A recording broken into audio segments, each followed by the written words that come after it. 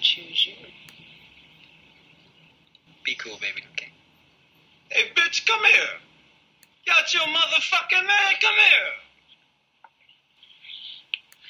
Mr. Pretty Tony, I mean, you know the rules of the game.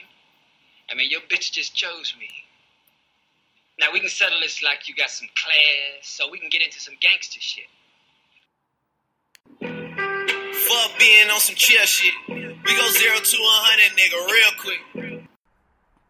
Yo, what up? It's Kels. This is at KMGZ on Twitter. This is Thanks for Asking Kels podcast, episode 241. Yes, I'm back. Hey, so look, like I told y'all in the last episode, which I think came out, Friday, Saturday? I don't remember. The time is a flat circle now, and so Wednesday has rolled around on me mad fast once again, but I don't want to get in the habit of getting out of sequence, and so I'm gonna drop an episode today or tomorrow like normal, but I just did one and not much has happened since then, and so it's not going to be very long. But I want to get back on schedule, because if I keep doing them late, then I'm going to stay late, and I don't want to do that. All right. And I've also been drinking a little bit because, it's been stressful. We all in the house. I've been doing pretty good. I've been sticking to a schedule. I've only been drinking on weekends, which is what I did before this, but today was, I don't know, I'm hitting a wall. I was up to this point with the work from home being, semi-productive, not as productive as I was in the office, but enough. Now I'm starting to hit a wall, because I'm just like, ugh. And something is going on here with me lately. I don't know what's going on. I think it's because I've just been sitting too long. And my right leg, the whole thing from like my ass cheek to like my knee has just been numb as fuck. Like, it's been keeping me up at night. Like, only thing today I just been pacing and doing little exercises and shit, trying to help it out. I don't really know what the issue is. I Googled it. I think I got restless leg syndrome. I mean, I'm sure it's just because again, when you're at work, you get up, you're moving around a lot, you don't sit constantly like you do here, and it's not like I can stand up and work, so I'm pretty sure that's what it is, but it's the pits. So anyway, said all that to say, I didn't really prepare anything for this episode, because I thought today was Tuesday up until 3 o'clock. I went to grab, to organize, and I was like, shit, it's fucking Wednesday. So this one gonna be a little willy-nilly and probably very short, but just get us back on track. Next week everything will be back up to normal, so bear with me. So all I really have to talk about is, I'll start. Do I have it yours in negritude? I don't, because nothing really going on too much. I will say, I might have said this last week, I need them to start with all the stuff that was supposed to come out, now, spring, late spring, early summer. I need them to release that. So they did come back around and say that the movie with the movie with Issa and the Indian dude is gonna be on Netflix. I'm sorry to call him the Indian dude. I don't know his name. Which is cool, but I'm like, all these movies that are supposed to drop in March, April, May, June, put them out, figure it out, because you have a captive audience. You're probably gonna get, I always call it the Bird Box effect. Remember when every autumn people watch Bird Box because it came out over the holidays and everybody was in the house and people start tweeting about it, because where we gonna go? We home for the holiday. And so I feel like you got a captive audience more, because summertime, listen, people normally amusement parks, concerts, all the, vacations, people, you probably gonna do numbers in volume like never before, because there's just literally nothing else to do. There's no sports, there's no nothing. So I don't understand why all these projects and content is being pushed back to the fall. Dog, you gonna get lost in the fall, because everything's gonna be out, and we just gonna be trying to be out. Ain't nobody after we done sat in the house for months, ain't nobody trying to go sit in no movie theater. Ain't nobody, I know I'm not. I feel like people gonna try to be out at restaurants around other people, not sitting in no fucking theater, especially after we've been spending months watching shit at home. We gonna get used to that. So I think y'all should put it out. I think y'all playing yourselves, pushing shit back, or especially the summer shit. Put that shit out. You gonna get numbers you can't believe, because everybody everybody's gonna be in the house. So like, I don't really know what y'all doing. Y'all gonna get eyes on stuff that you probably never would have got eyes on before, you know. So I mean, actually, I would release some old shit. Like, I would release some movies that didn't do too well, you know. Last summer, release them shits again, or release something, you know, that people didn't go see because they home now. They might watch it, you know what I'm saying? I don't know. I feel like the entertainment industry is for as, like, ahead as it's supposed to be. They are slow to adjust.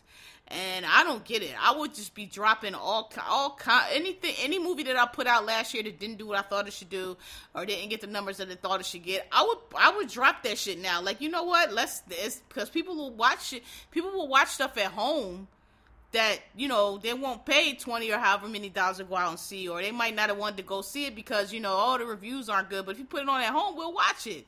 I mean, Netflix is soaring now because of that. So, you know, I don't really know what they're doing. They trying to, like, and I mean, listen, we all know the economy is going to start up at some point. We don't know what it's going to look like, but I just don't understand why y'all are waiting. Whatever it's going to be, it's not going to be what it was. It's not going to be what it was prior, and you're not going to get the people that you were getting now that's stuck in the house. So if anybody in the sound of my voice, you know, hears me, I think y'all should release that shit. Yeah. So moving on, what else? I said there's no years in Nigger 2. Okay, so look, here we go. So episode, you know, we've been discussing Atlanta child murders. So episode 3 came on this past Sunday, and so this was the episode where they really went into how they caught Wayne, how they stopped Wayne, all the evidence on Wayne. But it's still, it's leading to conspiracy because they'll put the evidence out. And then I'll have people come in and refute it or say how it might not be as strong. Excuse me. And then I feel like the next week they're going to try to debunk it. So if you're not watching it or you don't know, the main evidence against Wayne, there's a lot of evidence, but the main evidence that was used against him in court to convict him was there were fibers found on the bodies, right? And there were hairs found on the bodies, and the hair part, they tell you about the fibers, but they don't. But when they don't, they typically leave out the dog hairs because it doesn't fit the conspiracy theory. So, and again, I told y'all 79, 80, 81. They didn't have the DNA, and it wasn't all sophisticated, but they did have fibers and fingerprints and all that shit that we all know of, right? And so they found these hairs and they collected them. And so when they found, and I misspoke last week. I said they didn't search Wayne's car when they pulled him out on the bridge. They did search his car, but they let him go. They didn't arrest him right then. They put him in the car and they let him go. And there was some time, but what they found in the car was incriminating, but they didn't arrest him. So in other words, they weren't able to seize the car. So they didn't keep anything. What they did find in the car was incriminating, but they had to let him go. There was some time before he was arrested, right? So that's why the FBI profiler says, you know, that was a missed opportunity because, you know, some of that stuff should have probably been taken and we would have had more evidence. Anyway, the main evidence that was used against Wayne in court was carpet fiber. The fibers found on these bodies matched the carpet in his home. Now, the people and not only did the carpet match the carpet in his home, the dog hairs that were found mingled in the carpet that was found on the bodies were also found in his home. So there was carpet that matched his home and dog hairs that matched his dog. And that's the part that they don't like to tell you. Because what they say is, oh, well, that's a common carpet. It was in lots of places' home. First of all, the FBI say that's not true. They say yes, it was in lots of people's homes. However, it wasn't in the lots of people's homes that we found on a bridge at 3 a.m. who had no reason for being out there, who we later found a body in the water. Okay, so you put those three things together, and it's very damning. Yes, it wasn't in that many people's houses, but this is the guy that we found on the bridge for no reason, and this is the guy who we found on the bridge for no reason, where we found a body who fits our profile of who this killer would be to a T, and we found the carpets that match his house, and we also found dog hairs that match his dog. So that was the main evidence against Wayne. And the other thing I didn't notice, and I didn't, I guess, recognize it, I saw in episode 3, because another thing that like I said, last week and prior, a lot of the reasons that people believe in the conspiracy theories, because they were like, okay, well, Wayne was killing children, and he was convicted of an adult. That doesn't match. But the FBI profiler said, actually, it does match. He said, because what we know is that Wayne was learning. He was watching the TV. So he saw, okay, they're looking for little boys. They found a fiber. So he started moving up in age, and he started dumping them in the water so they wouldn't have a fiber. So he was like, that's, again, back to the profile. He was like, that's how we knew we were dealing with somebody who was intelligent. We were dealing with somebody who could learn, who could make adjustments. He was like, and that's why you see the age is going up, because he was like, oh, okay, they know that I'm killing little boys. So if I switch off little boys and go older, then they won't know it's me. Oh, they finding fibers. Okay, I'm going to dispose of them in water. They won't find the fibers. So they go, and it actually makes sense, because that was one of the big things. People were saying, oh, well, he only killed children. What about the adults? But again, you're ignoring a lot of evidence. Like, we've been a long time with serial killers now. We've talked to them. We know what they do. They make adjustments. They do different things because they don't want to get caught. Ultimately, they don't want to get caught. They want to toy with you, but they don't want to get caught. And so that's what the FBI profiler said. He said, we knew that he was adjusting, and so we adjusted. And that's part of how we caught him. We realized that he was changing. Okay, he's listening to us. So they said they would say certain things for him to hear it. They would hold other things back to see what he would do. So yeah, that was episode 3. It went pretty, it went somewhat into the evidence. It didn't go, there's way more, there's a lot of evidence, again, that wasn't introduced, and there's a lot of circumstantial evidence. They talk about other pedophiles in the area, which they were. Again, like I said, I think most rational people don't think that Wayne killed all 29 people that were put on him, but that doesn't mean he didn't kill any, and it's quite possible that some of those people were killed, by somebody else or by a pedophile or whatever. But the other thing about it that, and you get this on Payne's podcast, I don't know if they're going to go into it so much on the HBO special, but the thing that really irritated me and was really, if you can see it, you see it for what it is. They kept saying that at the time, because it was little boys, and they thought that they, were being, it was a sexual component to the crime. They were looking for, quote fingers, known homosexuals. And you get that a lot in the podcast, known homosexuals. So a part of the conspiracy is that, there was supposedly a house where they were molesting. In other words, trying to say, this probably was a gay person because, they kill little boys and only gays do that. So, let's not, bother Wayne. It's probably some of these homosexuals. And it's interesting they say that because the FBI profiler says that Wayne is a repressed homosexual. And he said it's very clear. And he goes, you got to listen to it. It's towards the end of the podcast, but he goes into the court, the questioning of Wayne. Because another thing they said about Wayne, which if you listen to the podcast, you'll see to be true. They said that when they consulted the FBI about, Wayne, because Wayne is a narcissist, so of course he was going to testify, and they consulted him, and they were like, look, how should we question him? What should we do? And the FBI profiler said, well, this guy, he will be able to hold this facade, this cool, calm, collected, that, I don't thing that Wayne does. He was like, he'll be able to hold that for like 2 days. He said, but the thing about him and guys like him is they can't hold it forever, and eventually the real them will come out. So if you just keep peppering him and questioning him and peppering him and questioning him, after 2 days he'll break down. That's what the FBI profiler told him. And that is actually what happened in court. And even his lawyer, it says that his lawyer who thinks he's innocent, acknowledges that, when Wayne snapped, then that's probably what doomed him with the jury. But the FBI profiler tells how they questioned him, and they kept questioning him, and he was cool. Like, if you've ever heard Wayne Williams speak, you could Google it. And if you just listen to the guy and don't know nothing about him, he, again, I said Payne don't know shifty niggas. If you know shifty niggas, the way crackheads talk, the way scammers talk, where they try to pepper you with questions and try to, like, keep you, like, hey, man, what's up with the money?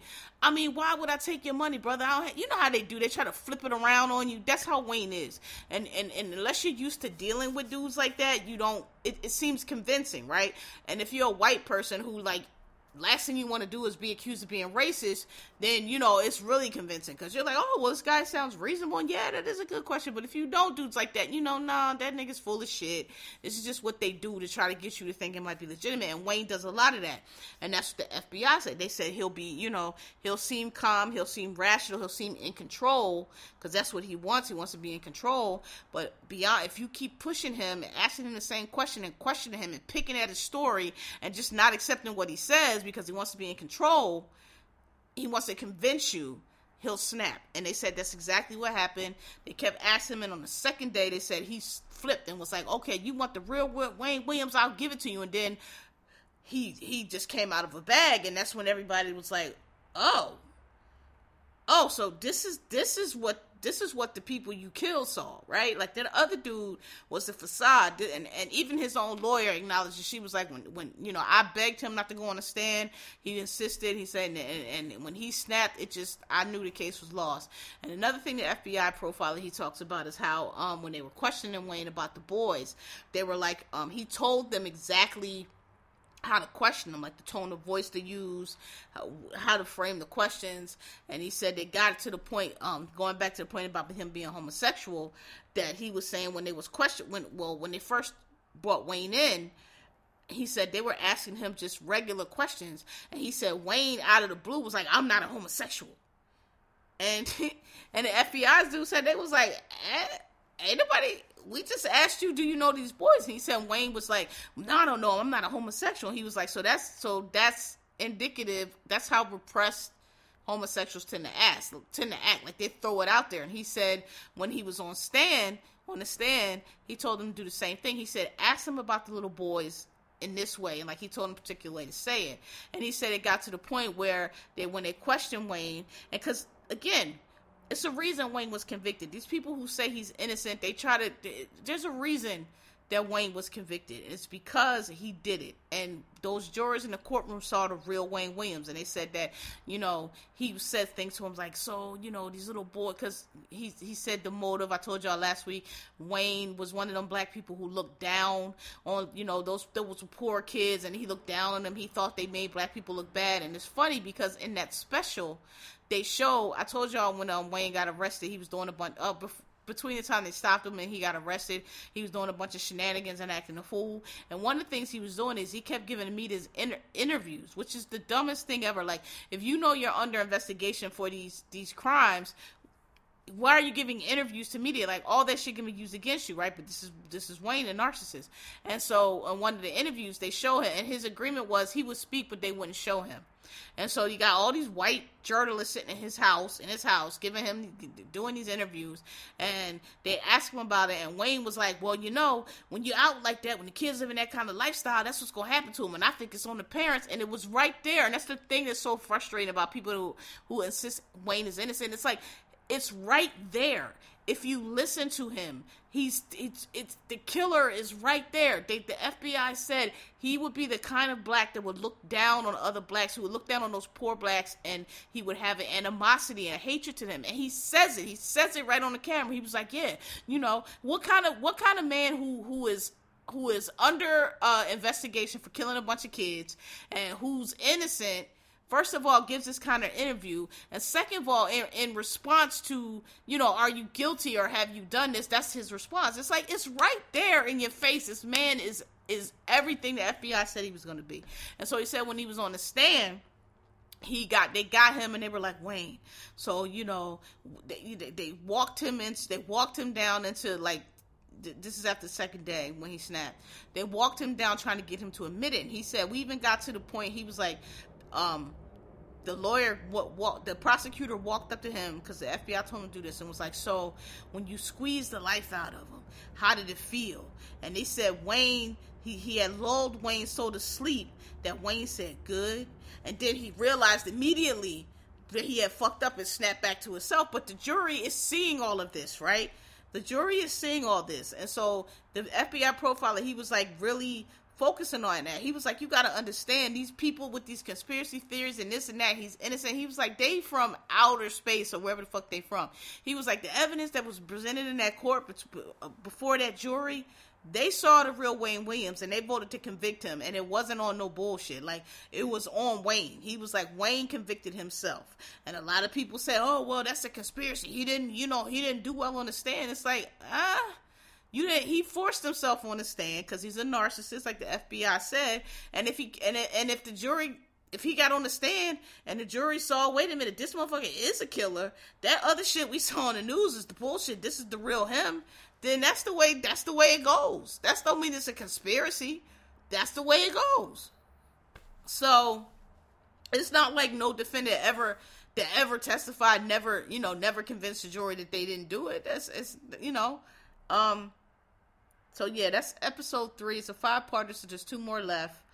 Again, if you haven't watched it, you can. But if you really want to know about the Atlanta child murders, you should listen to the podcast Monster Atlanta Monster, the Atlanta Child Killings podcast. You just Google it, you'll see it. Yeah. So moving on. So we finally had the Babyface Teddy Riley battle on Instagram. Still mad tech issues, but they did get Teddy to finally cut out all the shenanigans and shit he was doing. Like, nigga, nobody trying to see a show. Just play a little music into the phone like everybody been doing. So I was like, yo, if I turn this live on after the first debacle and I see that dude with any kind of elaborate setup, I'm turning it directly off. So I turned it on. They was having all kind of tech difficulties. And again, Babyface was there ready. He had his headphones. He ain't had no issues. Teddy moving around, the camera freezing, this, that, and the other. Then he got to stop to go charge his phone. Like, dog, he just wearing me out. Like, dude, you knew this was coming all day. Why your phone not charged? Why you waiting to the battle? You got to go charge your phone. Like, what are you doing? He was just frustrating, man. He kept getting up.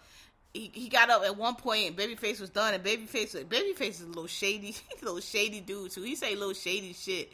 It was funny. He was like, "Oh, okay, I'll wait." But it was just frustrating. Like, it's like, dog, why can't you just sit here and play the songs? Why he kept getting up, he kept moving around, and Face wasn't doing none of that. Face was just there. He had his songs queued up, he had his bridges ready. I mean, Face won that battle hands down. He saved Whitney to the end. He had put on a Whitney and Riot song, but Face had his shit curated. He had it queued up to only, start at the bridge. You know what I'm saying? It was, I watched it, but I mean, Face, as a patient of Job, he just was recovering from corona. He was sitting through this dude and all his technical difficulties. I heard something like 3.7 million tried to get in the room. That was on a Monday night. So imagine how many people would have probably been trying to get in on that Saturday when everybody was set for it. But yeah, it went down. It was good. Now they talk about Diddy versus Dre on the pay-per-view. First of all, I don't want to hear Diddy versus Dre. Listen, no disrespect. I'm not really a fan. I mean, I know Dre is what he is, but I'm not really a fan of West Coast music. I never have been, never was, and I just don't think a lot of it is aged well. Yeah, you got the Chronic, and a couple Snoop cuts, but a lot of that other shit, for me, just personally, it hasn't aged well. It was good at the time and in a certain time, but like, I've never been any place and been like, yo, put on that, I don't know, Daz and Corrupt. Like, never. You know what I mean? Maybe out west is what they do. Diddy I can listen to. I feel like those are classics. Timeless classics, I should say.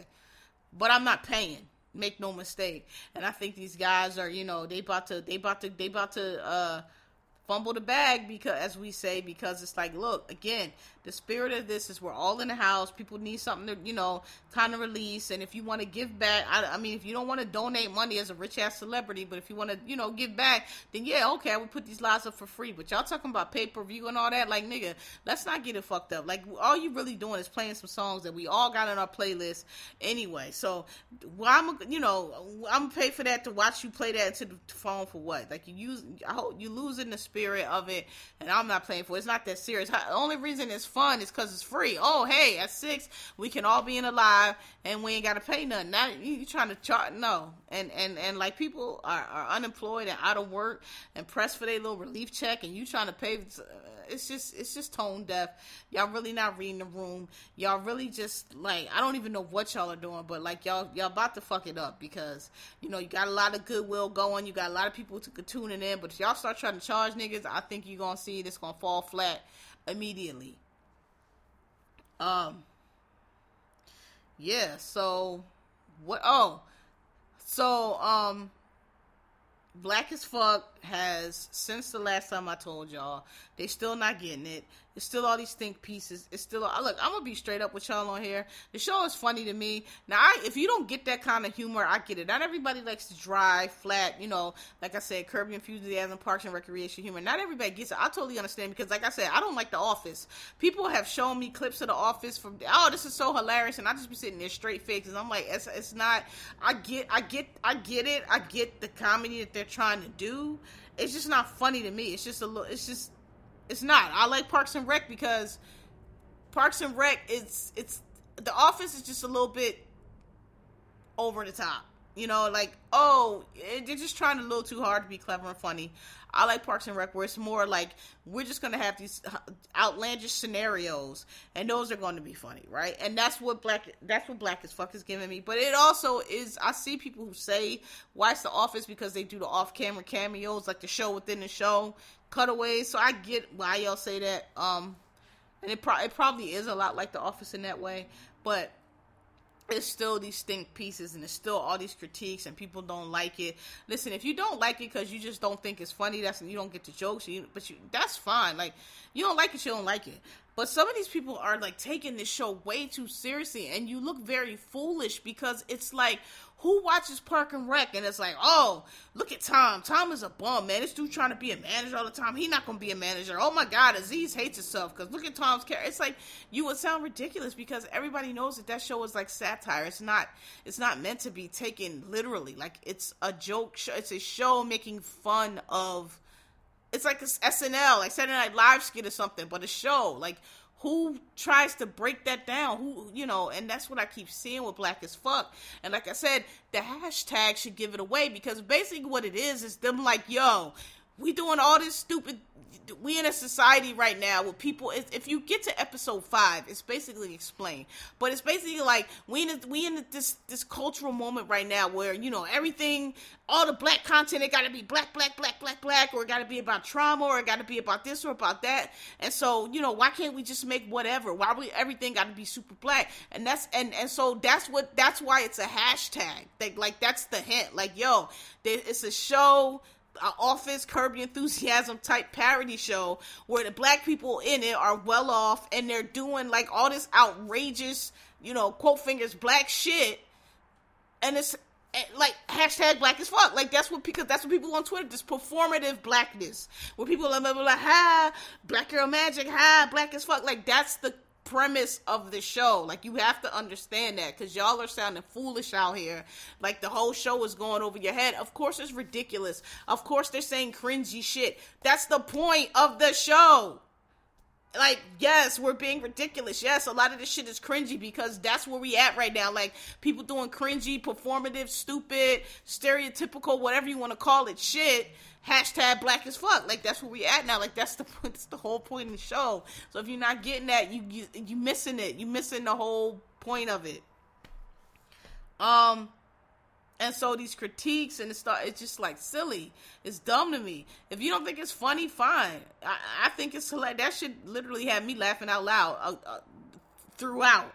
But, you know, if everybody's humor is different. If you don't like it, that's because of that reason, fine. But if you sitting here talking about you don't like it because, why you gotta search yourself as black? Like, nigga, are you watching the show? Because you can't be watching the show, because you're taking it way too seriously, and it's clearly not meant to be. It's clearly not meant to be a serious show. Everybody in the fucking show is ridiculous. They're doing ridiculous things. Like, I'm not understand why you writing a think piece about how Kenya Barris hates himself, or Kenya Barris is really, really worried about what white people think. He's so stressed. It's like, is he, or is that what he's trying to spoof, doing the things that he's doing? So, I love it. I thought it was hilarious. Rashida Jones is up. That's another thing. I think the truth is, people really don't want to like it because, you know, apparently some people in 2020 are just finding out that Rashida Jones is Quincy Jones's daughter. I Rashida and Kidada Jones, at least in my generation, are pretty very much well known to be Quincy Jones's daughters. I don't know where. Apparently, some people thought she was white. I don't know what white woman named Rashida Jones, but apparently, it was news to a lot of people. She's been accused of white passing. I don't think that's. I've never said that. I've always known that Rashida Jones was mixed. I've always known she's Quincy Jones' daughter. White passing are people who go through life pretending as if they're not black, pretending as if they're white, and like they don't acknowledge that they have, you know, color in their background at all. That's never been Rashida Jones, not ever. Kidada was always, so if you're not familiar with Kidada Jones, who's Rashida's sister, used to be engaged to Tupac. She was engaged to him when he was killed, and she's also she was the creative director that got, back in the day when Tommy Hilfiger was like big and all the herb, that was Kidada Jones. She's the one that kind of set that up and made that happen. And she's like, you know, really well known back in the 90s for being creative, but she's also engaged to Tupac, but she did a lot. She was like one of the it girls back in the day. That's Rashida. Rashida is slightly darker that's Kidada. Kidada is slightly darker than Rashida, but not much. Like, they look very much alike. They look very much like sisters. The only thing is Kidada has darker hair and darker eyes, and Rashida definitely looks more ethnic. She's a little slightly darker than Rashida, but it's not like Rashida doesn't look mixed. Rashida looks very much mixed, but she has lighter eyes, and her hair is more like her mom's. Their mom's Peggy Lipton, and so her hair is she looks a lot more like her mom than Kidada does. But they both look a whole lot alike. So if you saw them together and didn't know they were sisters, I don't know what to tell you, because they look a fuck ton alike, right? But what Rashida has said in the past is that she was perceived differently than her sister because she does look, I guess to some, somewhat more white, although she does not look white to me at all, and she's never passed herself as white at all. What she is not is, you know, I don't know when it happened, but now, you know, this biracial, it's a whole big thing, and people trying to make it, oh my God, I don't know what to do, I don't know what side to show. It wasn't always like that. Listen, there are a lot of fucking mixed people who are not tragic mulattoes, who don't have issues, who don't feel the need to perform or prove their blackness to anybody, because, dog, my dad is Quincy Jones. You don't know I'm mixed? You don't know I'm half black? I don't know what to tell you. Like, I really don't need to be wearing this, growing an afro, and wearing this Angela Davis t-shirt, and overcompensating, and all this fucking shit these fucking motherfuckers are doing out here today. I don't really know where it comes from. I don't know what it's about, but I know it's been biracial since all the way back to slavery. Mariah Carey is one. Rashida Jones is one. Kidada Jones is one. Tracy Ellis Ross is one. Our generation, the Gen X's, it's not a big deal. Like, nobody, this new shit where, oh my God, my white people won't accept me. That's typically, not always, but that's typically when you are raised by a family, typically a white family, and it's not always the mom. People say it's the mom, but it's not always. When you're raised by these people, because it's sometimes black and white, who think it's this big deal, you're so super special, or, we don't see the color, or everybody's the same. Like, that's usually when you get that them fucking weirdo mixed kids where, like, they got something to prove, or they just feel like it's such a battle. Like, bitch, motherfuckers been mixed since forever. Like, since slavery, motherfuckers been mixed. It's really not that big a deal. Like, you other people's perception of what you are don't have to be who you are. These motherfuckers think they the race police, and they think they get to say who can say black, but they don't. Hello, my dad's a fucking black. He's fucking Negro. I'm half black. Culturally, I grew up wherever. I'm fucking, if I want to say I'm biracial, I can say that. If I just want to say I'm black because I understand that the world sees me and not white, I can say that too. And it ain't up to you, and you don't make the fucking rules, and I don't give a fuck what you think, and I don't give a fuck if you think I'm too light or whatever the fuck ever. It really don't matter, because you ain't the one that decides, and you ain't the one to determine, and get the fuck out of my face. So, There's a whole bunch like that, okay? This new shit that everybody's doing where they want to be, guess what I mix with? I mix with Jamaican and beef patty and Italian and white and also African American and tree monkey and banana peel, and also I'm Puerto Rican because, you know, I'm just mixed with all these things. You're fucking dumb because that's not how shit works, number one. Number two, y'all don't know race from ethnicity or nationality. Number three, somebody that's black, Afro-Latina, that's a black person that speaks Spanish just throws your whole fucking shit, just crashes your whole mainframe. Cause what do you mean you play? Why? How come they speak Spanish? They can't say nigger. Yeah, they're black. They're black people who speak Spanish. Not every fucking African that was stolen from Africa was taken to an English-speaking country. Some of them were taken to Spanish-speaking countries, and some were taken to French-speaking countries. Haiti was French. The Europeans, whatever country was taking you somewhere, that's where you went. You're still black. And we know some of the Latinos, they don't want to accept that. They think they different. They think, oh, well, no, you know, I've come from Spain. No, you don't. No, you don't. Your people was conquered by the Spain. You don't come from Spain. Your people was raped by the Spanish, just like everybody else. You don't come from Spain. You might be light-skinned, you might got light eyes, but if you're not, you're fucking, either you're African or you're native or whatever the fuck your original people were, just like everybody else, so cut the shit. But anyway, so I just think people are upset. They don't like the show because they don't think Rashida Jones is, she's mixed, or what she's white. She's only taking white roles. She never meant to be in black. That's not true. First, maybe you didn't know. Maybe, no, she doesn't stay. Neither does Tracee Ellis Ross. Tracee Ellis Ross clearly is mixed, and she's talked before about how she had to come to be comfortable with that, but Rashida Jones has just never been like that. She's never denied being black. They gave interviews where she was like, yes, I was very aware that I was perceived different from my sister, and her sister kind of gravitated more to black culture and was, you know, more towards Quincy, and Rashida kind of not so much as stay with her mom, but she was like, of course I'm black. Look who my dad is. Like, do I need to declare to you that I'm biracial? Like, of course I'm black. So she's never denied it. And but in these funny duddy times, if you ain't, doing the Colin Kaepernick, no disrespect, but if you're not a tragic mulatto with your afro out here and with your 48 laws of power and your black man this and just doing all kind of extra shit, with your points to prove, then, you must not be black or you can't. It's just a bunch of nonsense. And I think that's what a lot of pushback is, because Rashida is in Black as Fuck, claiming black, being black, and not making no big deal about it. And what you gonna say to her because her daddy's Quincy Jones? You gonna tell her she ain't black? You gonna tell her she can't be black? I guarantee you she know more about the black culture than some of you motherfuckers, because it was people on the TL talking about they ain't never heard who Teddy Riley is. How you black with a blue check and you supposed to be, the black police, and you never heard of Teddy Riley? Like, what are you talking about? Old girl that came after Tevin Campbell. Oh, where grab that name up? Like, bitch, do you know Tevin Campbell is a staple in the black community? He is a revered figure in the black community and one of the best R&B artists of all time. Don't you ever fix your face disrespect Tevin Campbell. They carried your ass right on out of here for that shit too.